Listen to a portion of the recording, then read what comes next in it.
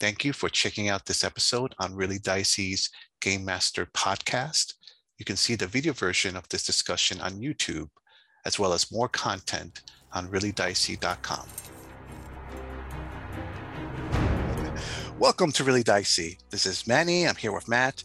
We're going to present to you a part of a conversation we had from one of our roundtable videos.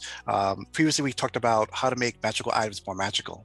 And one of the questions that Matt asked was about the deck of many things. And I didn't add it to the video because the video was long enough. But it was we had such a fun time answering that question that I really wanted to post it separately. So before we do that, before you watch that portion of the video, we just want to explain to you a little bit of what the deck is and a little bit of the history behind it. The deck of many things is a magical item, a deck of cards. It could be 13, it could be 18, it could be 22 cards, depending on what edition you're playing with. And you pick up a card randomly and a special effect of some sort happens. And usually it's pretty grandeur in some way. For example, if you get like the Moon card, you get granted 1 to 4 wishes. If you get the Rogue card, one of your henchmen turns against you. So it's a very dynamic and powerful magic item. So let me pass this to Matt. Yes, well, like you said, very dramatic. Roughly half the cards were good, half the cards were really bad. You lose your soul, killed outright, that sort of thing. So it turns out that this crazy artifact has been in D&D from the very beginning. It first appeared in the Greyhawk supplement in 1975 in the Three Little White Book edition. It's been in every edition of D&D since. And there have been many variants presented in Dragon Magazine and Dungeon Magazine. There's been entire adventures written around it. As Manny mentioned, the deck sometimes has 13 cards. The original deck had 13 cards representing the Ace, King, Queen, Jack, and a Joker from a regular playing deck.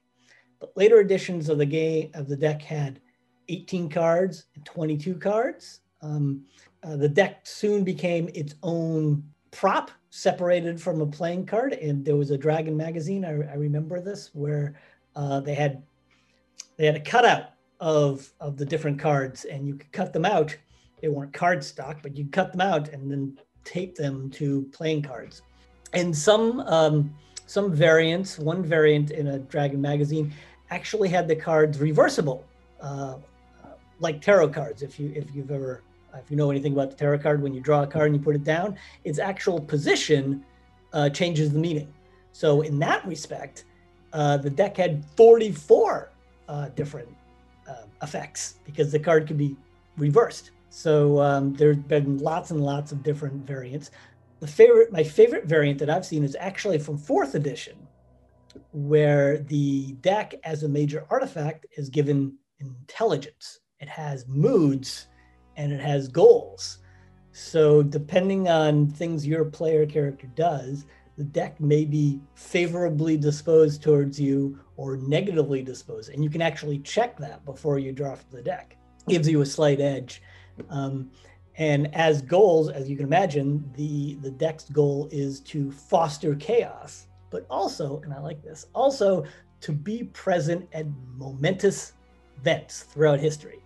You know, the fall of empires and the rise of armies. So that was pretty cool. Since then, the deck has had many, many third-party variants, and you can buy decks of many things from all sorts of different companies. You can buy props, your little decks that you can flip out. I have one here somewhere, but it's all packed away. You can also use the tarot cards. A lot of tarot cards really correspond well to the different cards from the deck. So it's a famous or infamous magic item to throw in your game, and it's easy to buy a prop for, and it has been the source of a million jokes, and it shows up in different games entirely, and it's one of the most famous aspects of D&D. All right, so check out our discussion right now about the deck.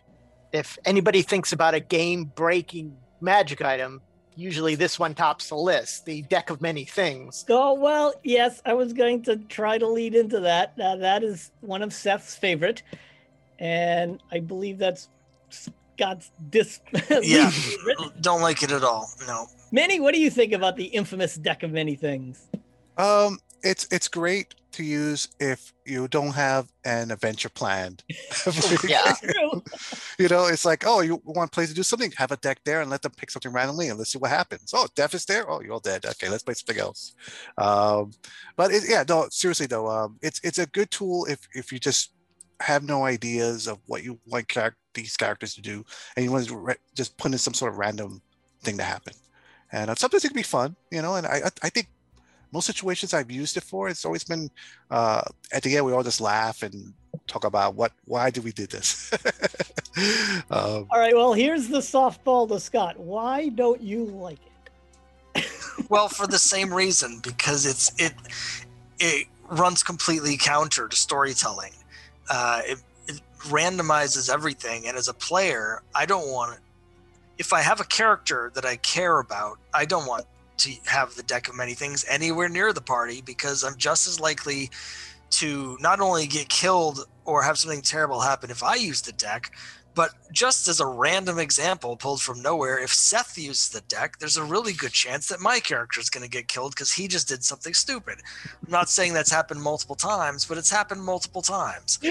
Well, usually in my experience, what happens is my character does something really stupid, gets a lot of cool stuff, ends up killing himself, and then Scott's character just collects all the magical stuff and goes away. Well, when things work correctly, because whenever the deck comes out, Seth is like, I'm going to pull 15 cards out of this. And I'm like, I'm going to hide in the corner until Seth's dead. But it runs counter to storytelling to me. Like if you have a story, it's going to break the story. Yes. And if you have characters that you have character arcs, or you're trying to do something with the characters, those are going to be taken in a random direction away from wherever you were going or wanted to go with the characters. So I just don't like it. It's something where I would only want to use it basically with like create a character specifically to use it. And even then I just don't really enjoy it. It just, it does things that run counter to why I play. So I just don't like it. Yeah, I can understand both of your perspectives. Now, I've seen, and Matt has used this in some of his games, you can have a deck of many things, but the many things don't have to be game breaking. I mean, they could be a lot less. I mean, the whole thing about the deck of many things is it's random. You don't know what's going to happen.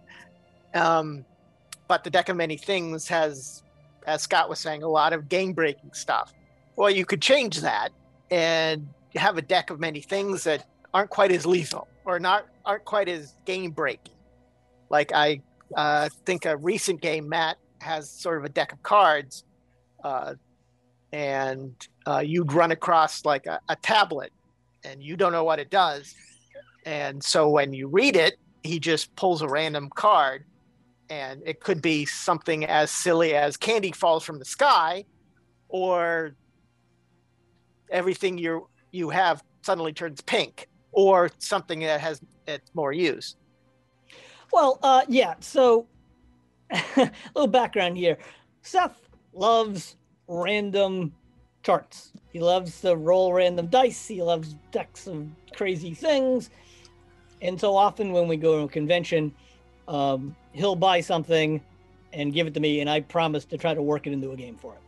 So that's what I was doing. But with the deck Seth bought there, and with the deck of many things, what I enjoy them as a DM, because they kind of stretch my improvisational skills, because I always try as much as I can to make them fit the situation.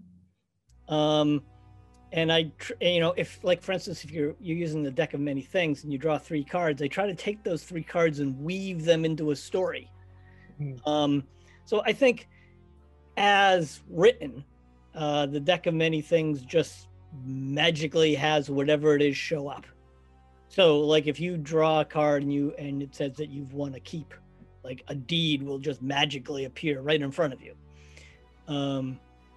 But I would prefer to say, okay, great. So sometime in the upcoming adventure, you will come across the deed, or somehow you will get this this keep.